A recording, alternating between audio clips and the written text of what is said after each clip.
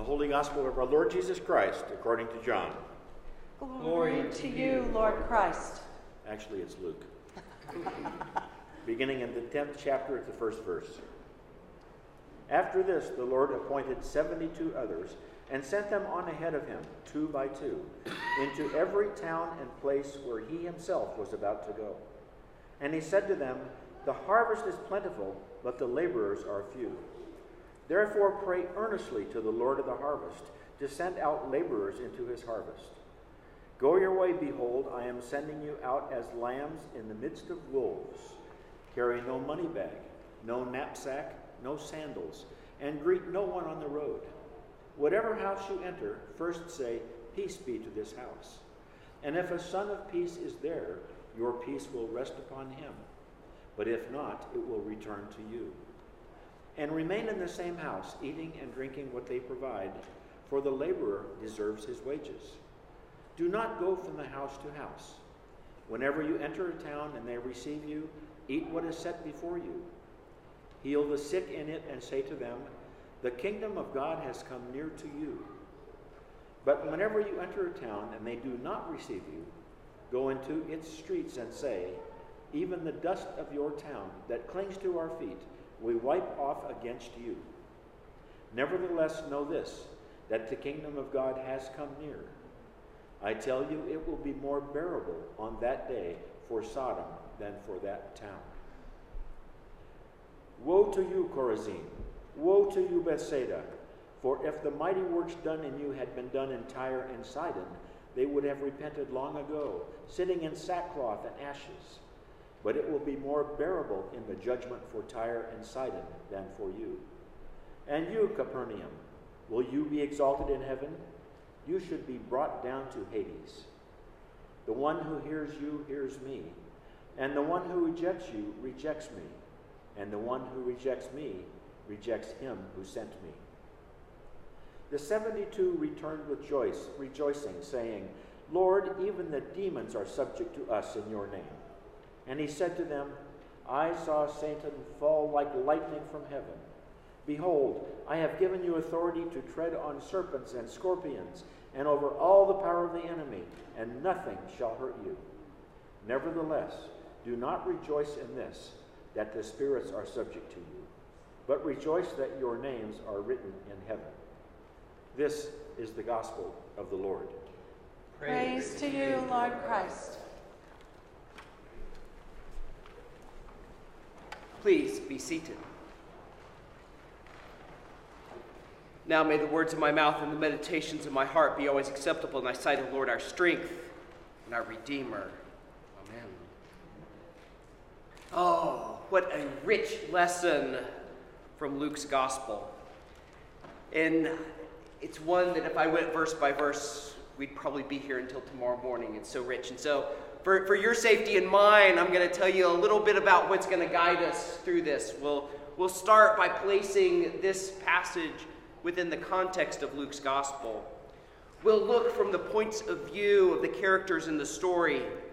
We'll relate this to our own spiritual journey, the eternal truth of the spiritual journey that's revealed in the gospel. Then we'll look and see how this passage instructs us as we enter into the decade of evangelism in our diocese. We'll look at how this passage invites us to the table and sends us out into the world. So we start by setting this passage within the Gospel of Luke. You recall from last week, we had the end of the Galilean ministry. Jesus sets his face to Jerusalem. He is leaving what looks like a very successful ministry. The kingdom of heaven breaking out all around. Large crowds, healing, miracles. And Jesus turns, not letting the good stand in the way of the goal. Jesus sets out to travel through Samaria to Jerusalem and to the cross. Last week we heard about the challenge of truly following Christ in this journey of transformation. And now Jesus calls 70, or perhaps 72, we'll get to that later. He calls these 70 of his disciples and commissions them to go ahead and prepare the way. And then Jesus, as he sends them out, he turns and looks back at the Galilean ministry. He sets his face toward Jerusalem and against Galilee, declaring judgment on the cities there. And then the disciples return with great rejoicing over the power that they have. And Jesus offers a corrective. He says, I've even seen Satan cast down. One of those eternal echoes that Jennifer talked about. We hear in Ezekiel and Isaiah about Satan in the very beginning, before Adam and Eve. Satan leading a rebellion in heaven with a third of the angels following him and being cast down to heaven, or being cast out of heaven. We hear in John the future judgment, the war between evil and good, as the great dragon, the Satan, is cast down and thrown into chains. We have the eternal one standing there saying, I have seen Satan cast down. He sees the past, he sees the future. He also sees in the very present that as the kingdom of God is proclaimed in the world, Satan is cast down, his lies are defeated by truth, his hatred defeated by love. Just as it was in the first century is today. When we proclaim the kingdom of God in the world around us, Satan is cast down. He falls like lightning from the sky. His power is made null. So now we've seen where this passage sits in Luke, where this passage sits in the full story of God. Let's dive into the people we meet here. Allow their point of view to hold a mirror to our own lives. Let's begin with the towns of Galilee, where Jesus has been ministering. For over 2 years, Jesus has walked among these people. He's traveled about Galilee. He's healed the sick. He's raised the dead. He's proclaimed that the kingdom of God is at hand with signs and wonders. And yet we see here that for the most part, the people don't get it. Woe to you, Chorazin and Bethsaida! If the works done among you had been witnessed even among the Gentile towns of Tyre and Sidon, there would have been great contrition and repentance, sackcloth and ashes. We hear echoes. Echoes in the sackcloth and ashes of Gentile towns in the story of Jonah, the prophet of Israel sent to Gentile Nineveh to proclaim the judgment of God. And the people of Nineveh repent in sackcloth and ashes. They experience the mercy of God. And Jonah is upset. Why did you send me here to proclaim judgment if you were just going to be merciful? Jonah sits outside the gates in the hot sun. God causes a bush to grow and he gives him shade. And Jonah says, oh, this is good. And then a worm comes and eats and kills the bush and the bush wilts. And Jonah says, oh, why is it so hot? Jonah, a messenger of the kingdom of God, who just doesn't quite get the way of the kingdom. We hear echoes of the start of the ministry in Galilee as Jesus comes into the synagogue of his own hometown. He reads from the scroll of Isaiah, the proclamation about the peace of the kingdom of God. And the people start mumbling, hey, this is our boy. We know this guy. We're his hometown. Maybe he can do some of that Jesus stuff he's been doing at Capernaum, and we'll get the better end of that. We'll be better because he's one of us. And Jesus looks and says, oh, there were many widows in Israel in the days of the drought, but Elijah was sent to none of them, but to the widow near Sidon. Oh, there were many lepers in Israel, but only Naaman, the Syrian, was cleansed. And the people of Nazareth respond not with repentance, but by wanting to throw Jesus off the cliff. We hear echoes of the beginning of the ministry in Galilee, at this, the close of the ministry in Galilee. John puts it a little bit more succinctly and directly as he relates Jesus speaking to the crowd at Capernaum. He's fed the 5,000. He's gone across the lake. And the people have followed him. And Jesus looks out and says, "Truly, truly, I say to you, you are seeking me not because you saw the signs and wonders of the kingdom, but because you got free bread for lunch." We find in Galilee a people seeking their own self-interest in the fruits of the kingdom, but unwilling to live as the people of the kingdom. Unwilling to allow their way of knowing the world to be transformed by the very presence of God incarnate. They look and they judge Jesus according to their own image of God, rather than allowing Jesus to shape and correct their way of knowing.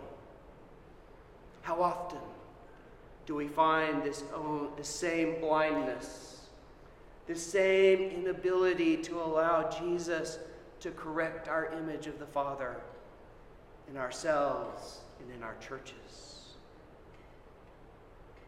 So now let's turn to the 70, or perhaps the 72. There are some manuscript differences between whether Luke tells us that Jesus sends out 70 or sends out 72.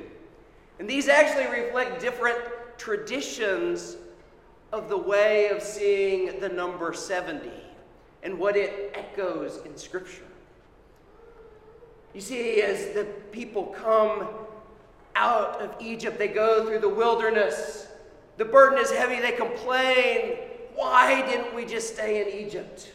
At least in Egypt we had meat to the fill." God sends quail in such abundance that they eat and eat until it flows from their nostrils and they're sick of the very meat they requested. And then God says to Moses, "Gather for me 70 of the elders of Israel. Bring them to the mountain. I will speak to you, and I will place some of my spirit that I have placed on you upon them, and they will share your burden." And this happens, and they prophesy, and 2 are left in the camp. And those 2 prophesy. And so there's great debate in the rabbinic tradition as to whether there were 70 plus 2, or 68 and 2 that were disobedient. And so we have here in these manuscript differences a reflection of the debate about the echo. Was it 70 or 72? I think from other echoes, I tend to side on the side of 70. We heard in the very story as the people come out and they cross the Red Sea, and they come to a place with 12 wells and 70 palm trees. The 12 wells, the water of the house of Israel. 70, the nations that we hear about. 70 is the number of the nations derived from the table of nations in Genesis, as the nations are scattered on the plain of Shinar at the Tower of Babel. And the reason that I think Luke probably wrote 70 is he is also referring to the tradition of the translation of Torah, or actually of the Tanakh, of the fullness of the Hebrew Scripture, from Hebrew into Greek, by 70 elders gathered. That's where we get the word Septuagint, the translation of the 70. So I think Luke probably wrote 70, and some people said, no, he doesn't know the story very well, it was 72. And so we have manuscripts dating back to the very earliest that we can find that say 70 or 72. Either way, Jesus calls these people out of the midst of his disciples, out of those who have followed him out of Galilee, those who got it. And he sends them to prepare the way. He commissions them with the same mission by which God commissioned John the Baptist. Go and prepare the way. Manifest the shalom of the kingdom. Manifest peace in the places where you are going. Enter a house and declare peace. Peace be upon this house. And if there is a son of peace there, your peace will rest. And if not, it will return to you. You will lose nothing in proclaiming peace. It will either rest and be multiplied in that household, or it will return to you.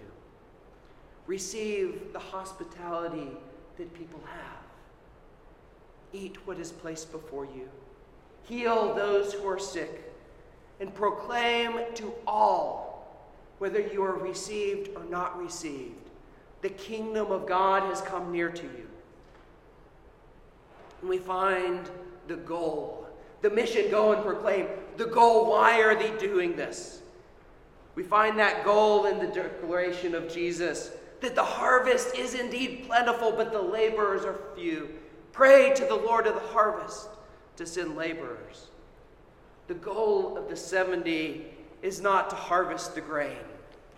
The goal of the 70 is to recruit laborers to that very harvest. It's a mission of multiplication, a mission of making disciple makers. The mission, the goal, and now we hear the provision of this mission. Take nothing with you. Go as lambs among wolves. This is the way of faith. My way would be to pack a big backpack and lug it along so that I wouldn't be a burden to anyone, so I wouldn't have to worry about where my meal would come from, so I wouldn't have to worry about where I slept. Jesus says, no.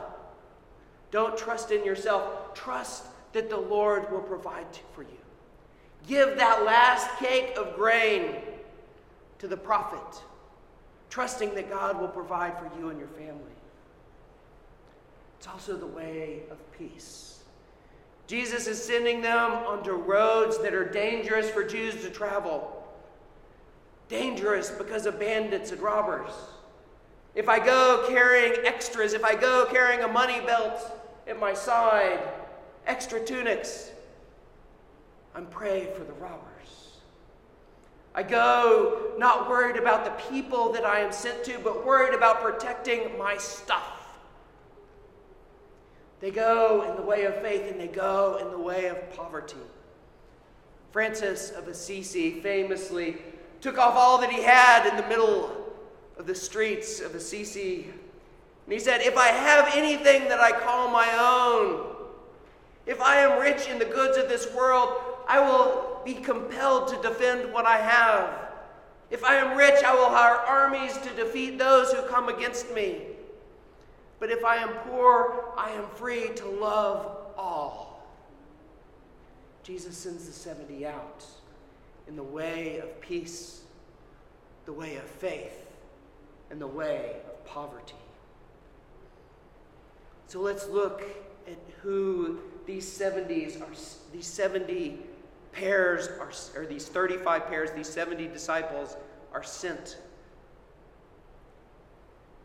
Those who are sent have people they didn't ask for come into their village.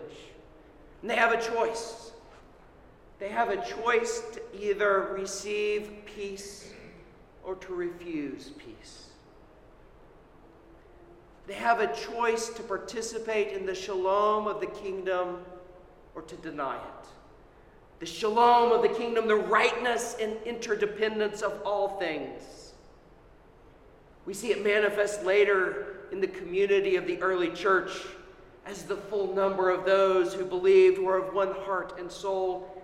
And no one said that any of the things that belonged to him was his own, but that they had everything in common. And there was not among them anyone who was needy. We too are called at times as those who are sent. Those who are sent to prepare the way. And at times we are also invited to receive in hospitality those who would demonstrate the kingdom to us. We are the 70, and we are the towns and the villages. Now let's look a bit at the way that this section of Luke reveals the way of our own spiritual journey. We looked last week a little bit at the way that Teresa describes the mansions of the heart, the interior castle. This week we'll look at a different map of the spiritual journey, the journey of ascent and the crisis of the cross. for many of us. We walk in a culture that tells us, if you try hard, you will be good. If you are good, you should try harder and be better. If you work hard, you will improve yourself. If you work hard, you will receive promotions and you will know that you are good. And that's good for a while. But there comes a point when it becomes empty. There comes a point when all of my trying, all of my goodness, all of my external success pales in comparison with the kingdom. The most disturbing day of my life was the day that I realized I had accomplished all of my goals, and it was empty. This is the crisis, the cross. The time when God says, you cannot do enough on your own, but you must rely upon me. You cannot manifest the kingdom of God all by yourself,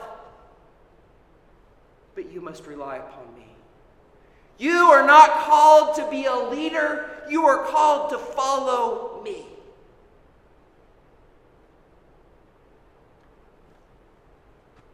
The people of Galilee are living in this bliss of, if I come before Jesus, if I bring him my sick, they'll be healed and we'll be good. And I can go about my life on my own terms. And that's very good during that ministry in Galilee.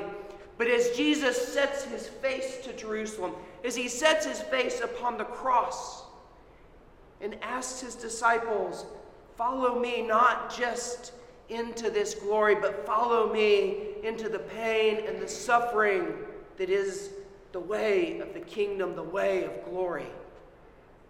Many turn away. Jesus invites us to walk with him to Jerusalem, to walk with him into the shame and rejection of that ministry, into the suffering of the cross, into the darkness of the tomb, that we may know what is even better, that we may know the glory of the resurrection, the transformation of our lives from death into life, the way of passing through the water. As Paul says, in our baptism we are crucified in Christ, that in him we may be raised in the glory of his resurrection and participate in eternal life. Jesus doesn't call us only to this glorious manifestation of the kingdom on earth, but he calls us beyond that to the glory of the eternal kingdom in heaven and on earth. So how does this lesson inform us as we enter into this decade of evangelism? Our bishop has declared this the decade of evangelism, and we have here a people sent out to proclaim the kingdom, to be evangelists. What can we learn from them? First, Jesus sends them out in the way of peace. He says, go and let your peace be upon those whom you meet. What does it mean for us to cultivate peace? A peace of our own that we know how to send it, and a peace that we are able to extend to others.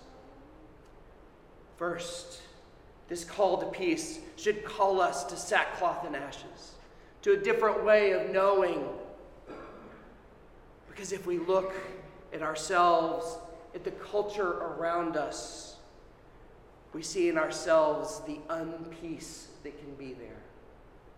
I look around, I see the name-calling and violence that characterizes the debates of our time,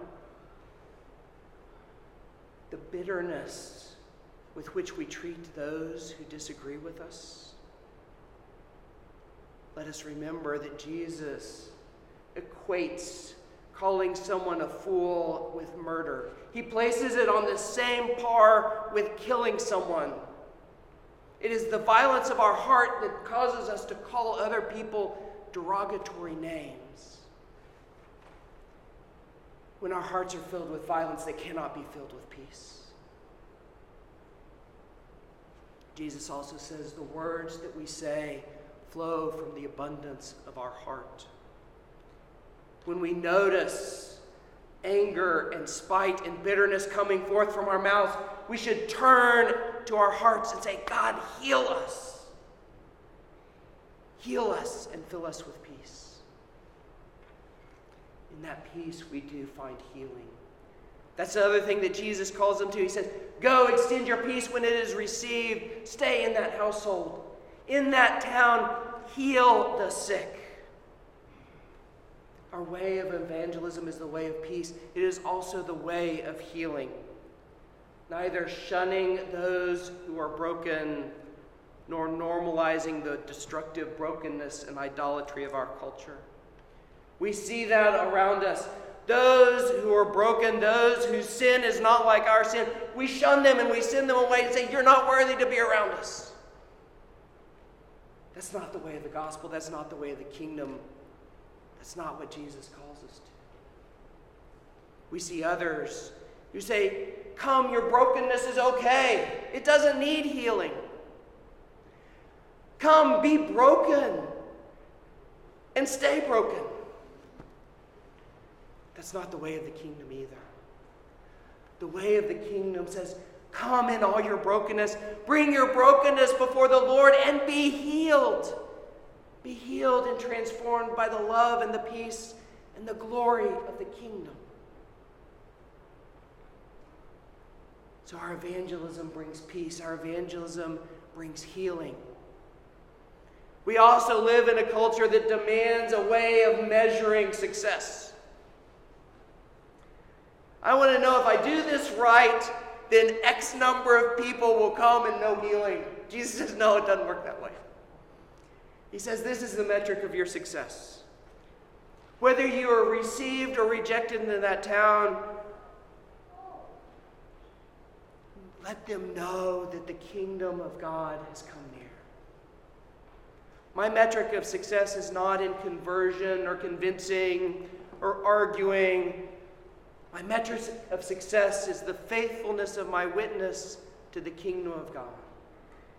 When I have come into contact with someone, if they know whether they receive or reject, whether they know that they have come into contact with the kingdom of God, that the kingdom of God has indeed come near, that is the success of proclaiming the good news of the kingdom, the success of evangelism. And so today, wherever we are in this journey, whether we've been one of those that's been comfortable in the ministry of Galilee and are not quite ready to follow Jesus to the cross, whether we're those that are sent to proclaim the kingdom or those that are called to receive the love and the peace of the kingdom, wherever we are on this day, Jesus invites us to peace. Jesus invites us to his table. In the mystery of worship, Jesus comes as guest into our lives. And he stands at this table as host, inviting us to eat what is set before us, the very body and blood of Christ. He invites us to come and be nourished, to come and be healed. And then he sends us out. He sends us out into the world around us, once again, as lambs among wolves. He sends us out to bring peace into a culture of violence, to bring love into a culture of hate, to go trusting not in our own provision, not in our own capability, not even trusting in our own readiness or fearful of our own unreadiness, but to go trusting in the provision of God, walking in faith, trusting that the Spirit of God goes before us, preparing the good works that God has laid out for us, and trusting that the Spirit of God goes within us.